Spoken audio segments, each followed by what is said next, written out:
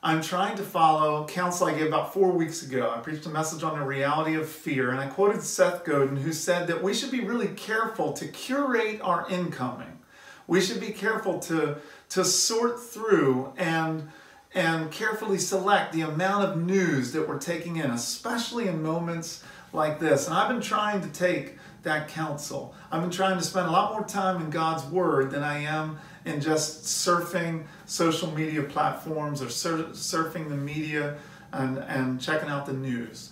But last week, reading the news, I just found myself troubled. And as I was reading the news, it was raising questions for me. So just last week, I try to stay aware of the death toll as a result of COVID crisis. As of Saturday, it was 77,000 people in the U.S. have died from the coronavirus. 272,000 people worldwide. Those are staggering numbers. This past week, you're probably aware of this movie, Plandemic. It's a conspiracy. It's a viral conspiracy video that's gone out. As of a couple days ago, it had like 1.7 million YouTube views. And what the writers of this video are suggesting is that the pandemic was actually planned, that the coronavirus was created so that profits could be made off of vaccines. Guys, this kind of stuff is very troubling to us. And I've been thinking about a question that I've been asked, and that I've seen different pastors and articles on blogs dealing with. And this question goes like this: is COVID-19 the judgment of God? You start asking yourself these questions.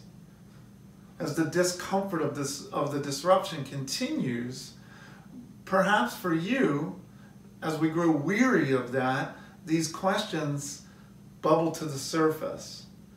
And as we talk about the disruption continuing, let me just be clear that we as the elders have been just talking about this and trying to lead with wisdom. But as we've been thinking through what reentry looks like for us and listening to the governor and the talk of the reentry phases, we're not going to be getting together anytime soon for our corporate gatherings. We think it's going to be minimally mid-June before we were able to consider that. Know this though, I want you to know that so that you're not antsy about when we're going to be getting back to the church, but also so that you can be praying for us and thinking about this with us, and know that the elders, and there's a team that's about task force that's been formed to think through what does BGC Kids look like when we re-enter, what does re-entry look like for the church. All those things are being thought of, but we're not going to be back in the church at least for another 5-6 weeks, and even that's going to be continually reevaluated. But as the discomfort of the disruption continues, and maybe for some anxieties spike, and we experience challenges in a different way, maybe just being cooped up, you're feeling irritable, you're feeling angry with your family, feeling lonely. Maybe the news is inciting your fears. Maybe you're just feeling like me, you're just weary of it. As that happens, we ask questions. Questions like, where is God in this? Where is God in the coronavirus? What is he doing? Are you ruling over this? Lord, are you seeing what's going on? Lord, the psalmist often prayed like this. They would say, how long, O Lord? How long? I don't know how long I can deal with this discomfort. Pain always does this. Pain and discomfort and suffering and evil always raises those kinds of questions. God, where are you? What are you doing? Reading the news last week about and watching the video of the Ahmaud Arbery shooting. So troubling. So troubling. And our hearts long for justice. And our hearts cry out, how long, O Lord? What are you doing? Where are you? each week, every week, when Jairus or I preach God's word, preaching at its best is opening up the Word of God, looking for Jesus, and placing us before Jesus so that we see Jesus more clearly, so that we're drawn to Jesus, so that we see Him as the great Savior that He is. Preaching at its best gets at it gets down deep into our hearts, and it preaches to our desires, our inner yearnings, and the deep questions we have. It comforts us when we need comforting. It challenges us when we need challenging. But today, as we think a little bit about these questions like, where are you, God? What are you doing? Where are you in all of this? Is this your judgment on us? We want to deal with some of those questions. And the reason why I want to deal with them is because I want to lay out the problem of pain, the problem of pandemics, the problem of suffering, and the kinds of questions that surface, so that we can look to God's Word for the solution, so that we in the coming weeks can look at these attributes of God, His love for us, His sovereign rule over all things, His infinite wisdom, and how those attributes of God actually comfort us in our moments of sorrow and in our moments of pain.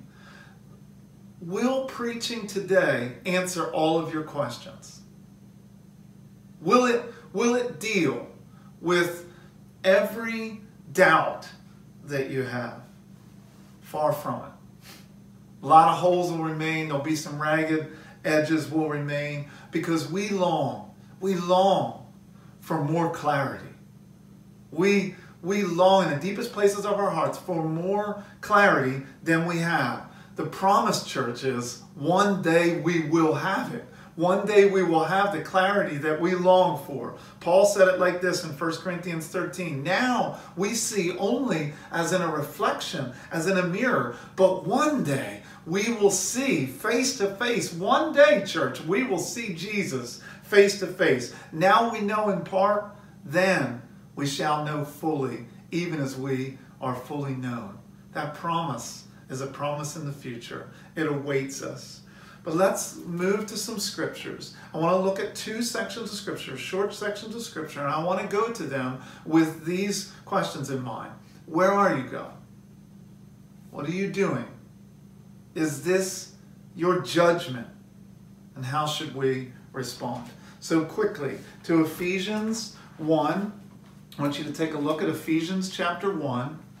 And I want you to look at Romans chapter 8.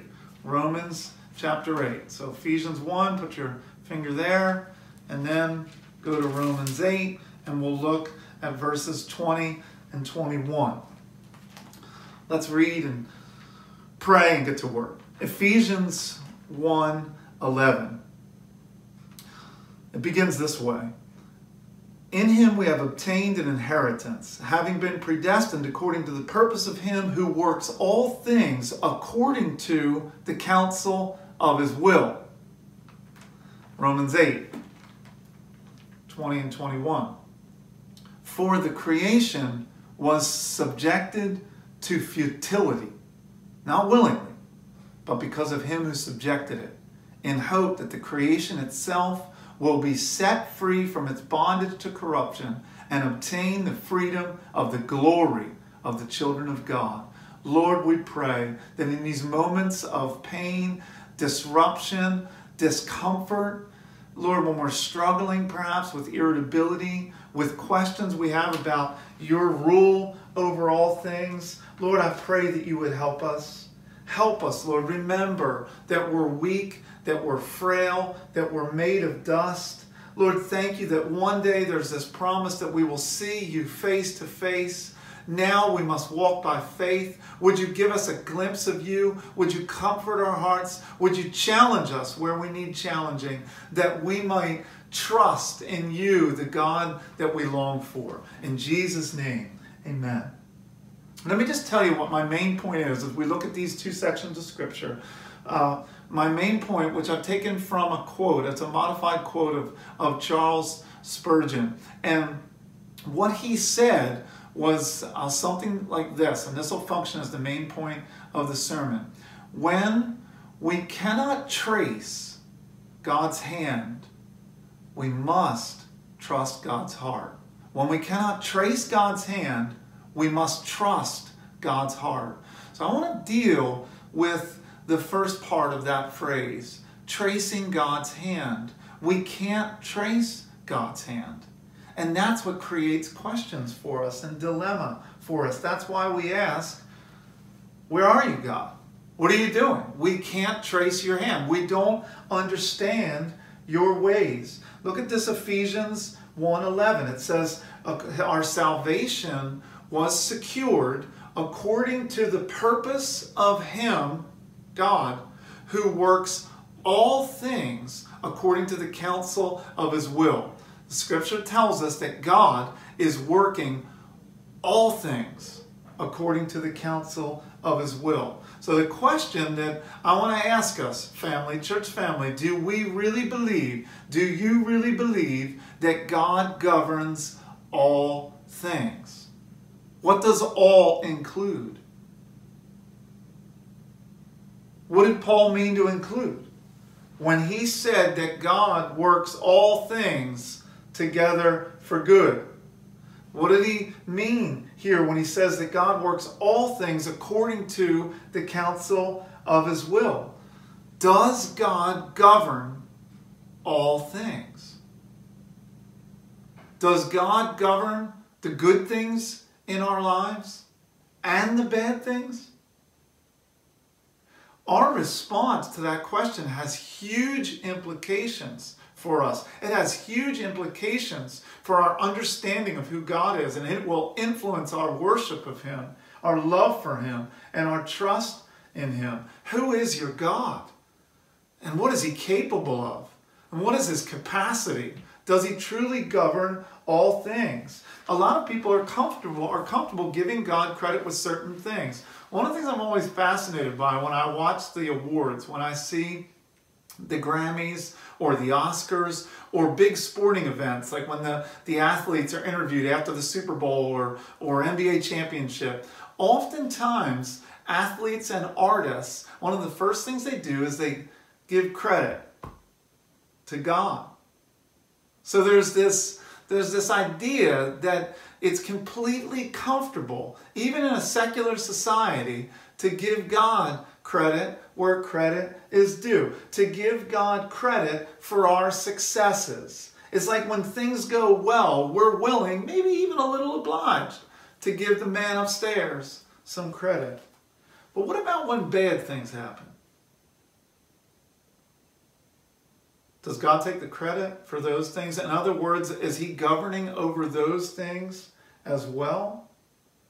We'll be comfortable giving God the credit when the country begins to reopen, when there's a vaccine for the coronavirus, when we're able to put this all behind us. But we're wrestling with a more troubling idea here, and the idea is God governing in some way, superintending COVID? Church, if God is not ruling over corona and not giving direction according to the counsel of His will, then this verse can't mean all things. And Paul can't mean all things when he says all things. What we must think he means then is God works some things according to the counsel of His will. Or maybe we mean God works good things, not bad things, according to the counsel of His will. Or maybe we mean God works the things that we're comfortable with imagining God working according to the counsel of His will. Church, a clear reading of this text tells me that God works all things. All things are being governed according to the counsel of His will. That means that there is nothing that is outside of His sovereign control. Nothing That means he governs over all things. We've got to wrestle with the hard realities that surfaces in us. That surfaces questions maybe that you don't want to think about. But these are the questions that are deep in our soul.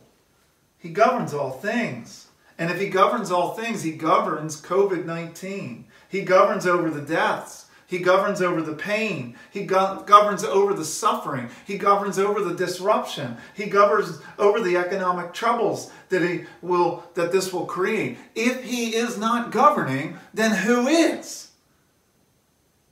Is no one in control? Or did he turn control over to someone else? No, church. The scripture says that God governs all things according to the counsel of his will. It says his will. His will? Is this his will? His will is unfolding in our lives right here and right now. And when we suffer, though, when we suffer through a pandemic, when we suffer through pain, disruption, suffering of any kind, it causes us to question, because it's hard to trace his hand. We can't trace God's hand. We don't understand his ways. The scripture tells us that his ways are inscrutable, that no one could ever understand them. We couldn't hold it all. It's a massive amount of truth, of infinite truth for tiny little minds. We can't contemplate his greatness. His greatness, the scripture tells us, no one can fathom. He's accomplishing billions and billions of things right now. He's doing it according to the counsel of his will. He's governing all things, billions of things right now, governing them all. And it's difficult for us to trace. We can't trace it. God moves in a mysterious way, his wonders to perform. It's difficult to follow God's logic. It's difficult to follow God's ways. And when we can't trace his hand, when we're suffering, when we're confused, we start to ask questions. God, where are you? What are you doing? And one of the questions that I've been talking with some people about a little bit and reading about a little bit is a question that has surfaced. Is COVID-19 the judgment of God? Is the pandemic some form of punishment? How should we respond to that? And Romans 8 speaks to it. Flip back to Romans 8. Is COVID-19 the judgment of God? Is the pandemic punishment? Categorically, without nuance, we can answer that question. Yes. Yes. COVID-19 is an expression of God's far-reaching judgment against sin. When God created Adam and Eve and he put them in the garden, before their rebellion, before they turned away from God, before they distrusted him, there was no viruses, there was no disease, there was no disastrous curses. Sin and death entered the world through their sin and their rebellion. Since the fall, we all exist spiritually alienated and separated from God because of our sin. And so we see God's judgment against sin in the world today. We see it in a number of ways, in what theologians might refer to as natural evil. We see God's judgment against sin in massive tsunamis, in hurricanes, in earthquakes, in cancer, in COVID. This is why Romans 8 tells us. Look at what it tells us. Romans 8 tells us, for the creation waits with longing for the revealing, or for the creation was subjected to futility, not willingly, but because of him who subjected it, in hope that the creation itself will be set free from its bondage to corruption and obtain the freedom of the glory of the children of God. For we know that the whole creation has been groaning together in the pains of childbirth until now. The world is broken because of sin. The world is experiencing God's judgment for its rebellion, and it groans. Groans. Deadly viruses, all other expressions of natural evil, all other expressions of this cursed world are expressions of God's judgment against sin. This is why you'll hear us say we live in a fallen world, in a broken world. The world is not as it will one day be. When God returns, when Jesus returns in glory and he establishes the new heaven and the new earth, we will not experience diseases and disastrous curses. The scripture tells us he'll wipe every tear from every eye, and there will be no more pain, no more sin, no more suffering at all. That's not the world we live in now, though. Sin is the reason why all physical misery exists. The Bible shows sin to be the origin of global devastation and global misery. Paul says in Romans 5, verse 12, sin came into the world through one man, and death through sin, and so death spread to all men because all sinned. The world has been broken ever since sin entered the world and has spread through mankind. All of the beauty of this world, of which there is much. The scripture tells us that the earth is full of God's glory. All the beauty of this world is mixed with evil and disasters and diseases and frustrations that cause it to groan in agony. The Bible doesn't just see this brokenness as just natural. The Bible sees the brokenness of the world and the groaning that it is under as the judgment of God on a world permeated with sin. That's what the scripture says. Futility. Bondage to corruption. Groaning. These are words graphically used, vividly used to describe the judgment of this world, of God on this world for sin and rebellion.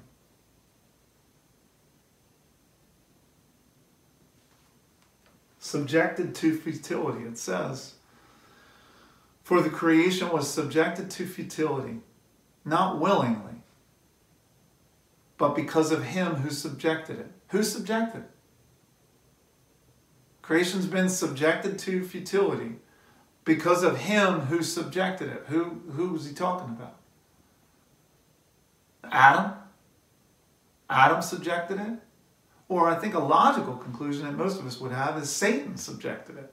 That the enemy subjected it. But I'm going to give you rock solid assurance that the him who subjected it is not Satan and it's not Adam. And it's in the next two words that follow. In hope. Creation was subjected to futility, not willingly, but because of him who subjected it in hope. Who does things in hope? Does Satan subject things to futility in hope? Satan doesn't have any hope for us. Satan doesn't have any hope for the world. It's not Satan. Adam didn't do it in hope. Who did it? Who subjected creation to futility in hope that one day the creation would be set free from its bondage to corruption and obtain freedom of the sin of the glory and the glory of the children of God? Who did that, church? God did that. God has done that. God is doing that. And he did it in hope. In hope, in hope, in hope, in hope. When we cannot trace God's hand, which we cannot, in times of pain and disruption, we can't trace his hand. We don't understand what he's doing. We don't see his presence. He is not silent. He has given us his word, but it seems sometimes like he's silent. We can't trace his hand. What should we do, church? We should trust his heart. We should trust his heart. We have hope. We can trust him. When we can't trace God's hand, we must trust God's heart. His heart is where we find our hope. And this passage is full of hope. You see it right there.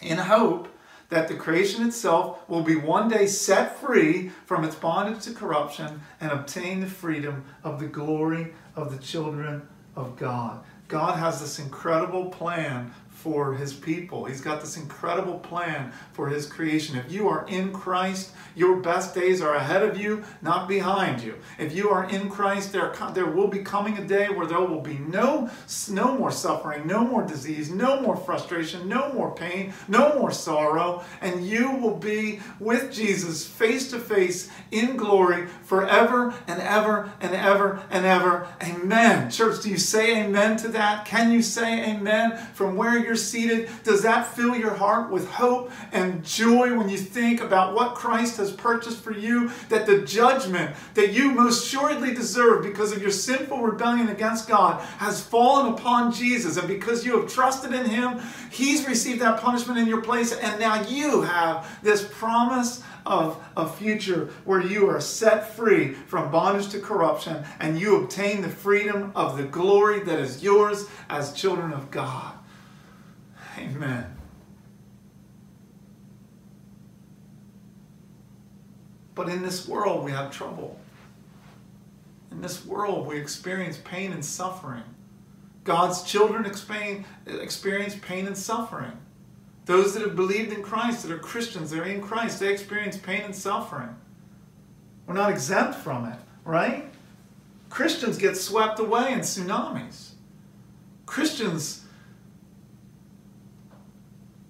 get killed in hurricanes. Christians die of cancer.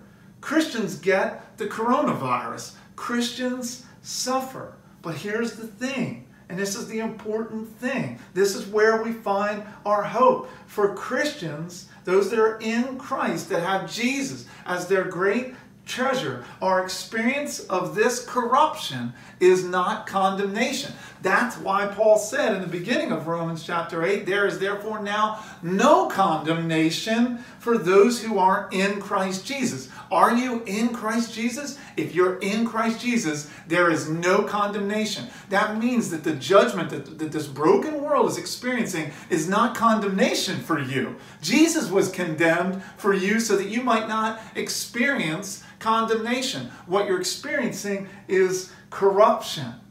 God is not punishing us. God is purifying us. God uses suffering in our lives, and you see this over and over in the pages of Scripture. God uses suffering in our lives to produce character, to produce perseverance. He uses suffering. He does things with suffering we would never choose for ourselves, but he conforms us into the image of Jesus, and he uses it, if we're trained by it, to grow in our love and our joy and our confidence in Christ. God's purifying us, church. God has not destined us for wrath. God's judgment for sin in this broken world is not proof that he has condemned us. For those in Christ, the sting of death has been removed. Don't you rejoice over this, church? When we pass through the pain of death, we will one day see Jesus face to face. To be sure, the COVID crisis and the disease are not God's punishment for you, but he is using it to purify you. What's he purifying you of, church? Brothers and sisters, what's he doing in your life? Are you thinking about that? Is he changing you? Boy, I hope we don't waste this. I hope that we're slowing down enough and we're disrupted enough to look around and say, God, what are you doing here? What are you teaching me? What are you speaking to me? How are you seeking to help me right now? How are you wanting to draw me closer to Jesus? And then as he does that, I hope that we'll look back on this and say, God did something in my life. God used that suffering. God used that disruption to teach me something about himself, and I'm closer to Jesus as a result. He purified me. He made me more like Jesus. Now I want to ask a question. Why? And I was reading John Piper on this. He wrote a great book very quickly called Coronavirus in Christ that I read last week. It's really good. You guys should check it out. But he asked this question: why does God bring a natural judgment on the world for moral evil? So Adam and Eve rebel against God, and then they experience judgment. They experience death. They turn away from God. They prefer their way to God's way. They prefer independence from God to trusting God. They turn away from Him. They prefer other treasures. They prefer false gods to Him. And it was sin first in the soul. It was first against God. Sin begins in here and then it moves out of here. Jesus said, out of the overflow of the heart, the mouth speaks. God responds to this moral rebellion, this spiritual rebellion, by subjecting the world to disaster and misery. But why would He do that? Why not just keep the punishment in the spiritual sense? Why allow for this groaning in the world, for this physical? Why put the physical world under a curse? And John Piper opened my eyes to something this week that I think is helpful for you and I to see. God put the physical world under a curse so that the physical horrors we see around us, like diseases and calamities and pain and suffering and evil, would be a vivid picture for us of how horrible sin against God is. Physical evil, physical pain is a signpost that points to the moral outrage of rebellion against God. And frankly, church, this is something we don't think about too often. We don't think. We go through our days not giving much thought to how we have belittled God, how we've strayed from Him, how we choose false gods to worship, and we reject Him in our hearts, and in our minds, and in our words, and in our actions. We don't give a lot of thought to that. What pain does is it gets our attention. Isn't it true? Doesn't suffering, physical suffering, emotional suffering, mental suffering, spiritual suffering, doesn't that get your attention? Physical pain is a signpost that points to God's judgment for sin. Why? Why would He need to do that? Because we're blinded by our sin. We can't see it. We can't feel how repulsive it is. We lose sleep over a lot of things, but hardly ever our treatment of God.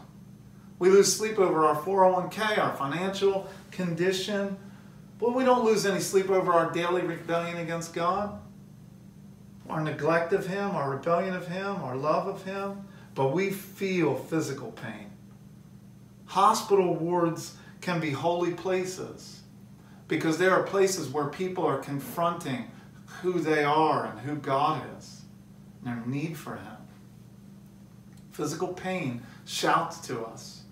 There's a reason why. Have you ever wondered why in the New Testament we read so often of leprosy? What is leprosy a picture of? It's a picture of how it's a physical disease, a calamity, it's pain, it's suffering. It's a vivid picture of how horrible sin is. Physical evil, physical pain, they're signposts that point to the moral outrage of God. Pain is like a trumpet blast of God to tell us that something's wrong with the world. That's how leprosy was used in the Bible, to give us a picture of what spiritual deformity looks like. Pandemics and calamities are a preview of what sin deserves and will one day receive in judgment 1,000 times worse than COVID. We must remember the importance of God's judgment for sin and the punishment of sin for His people. COVID reminds us that there's a worse judgment coming for those not found in Him. God's temporary judgments of sin should create in us a fear, a terrifying fear that drives us to the only escape. It's almost like we've what pain does is it drives us to the end. We run to the end and we stand before this ocean and we see where we want to be. We want to be with God. We want to be with God for all of eternity. We want to be in heaven, the place we were created for. But we look out across this vast sea and we just realize, I've gotten to the edge. I can't get there. I can't get to God. And that is true. You can't get to God. There's this chasm that exists because of our rebellion against Him and because of how holy He is. The truth of the gospel, and here's where we find our hope, church, is that God built a raft, a cross, and sent Jesus to come to the land in which we are, this broken world. He sent Jesus into it to come get us and to take us home to Him. We could never get to God on our own. God came to get us in Jesus. This is where we find our hope. But this pain that we experience, this physical suffering that we see all around us, it shows us how offensive it is, our sin is, and how horribly spiritually deforming it is. And it shows us what we deserve apart from Christ. It shows us what we deserve for ignoring Him, for detesting God, for distrusting Him, for demeaning Him, for giving Him less attention in our hearts than we give to our Amazon carts. This is what God is doing to show us this. We need to see this, we need to feel this, or we won't turn from the ugliness of our sin to the hope that is offered in Jesus, of our beautiful Jesus who suffers in our place to save us. God is mercifully showing us to us in these days of discomfort. God wants to redeem this. God wants to use this. He's governing over this. We can't trust His hand, but we can trust His heart. What do we see in His heart? We see Him sending Jesus to rescue us, to save us. We see Him mercifully showing us, while there's still time to respond, how the spiritual deformity of sin shown in the physical brokenness of this world and even our experience of COVID. Sin against God. God is shouting, wake up! Sin against me is like this. It's horrible and it's ugly and it's way more dangerous and it's way more disruptive than COVID. Turn to Jesus and be rescued. Turn to Jesus and be saved. Be rescued from bondage to corruption and obtain the freedom of the glory of the children of God. Church, when we can't see God's hand, we must trust His heart. When we cannot see God's hand, we must trust His heart. I want to give one thought of application before we conclude. And the thought of application is this. There's a lot of speculation going on about what God's doing. When we get back to that question, is God judging America? Is He judging the world? Is this a plague of some sort and judgment of sin? Yes, it is judgment. But I think there's a lot of speculation that goes along with this that Christians are doing and people who would not say they're Christians are doing. And that's what produces a lot of fearful conspiracy theories and conspiracy videos. And we give too much time to those things, church, and we don't give enough time to reality. We give a lot of time allowing our minds to spin on things that we don't know whether they're true or not, and we ignore what is true.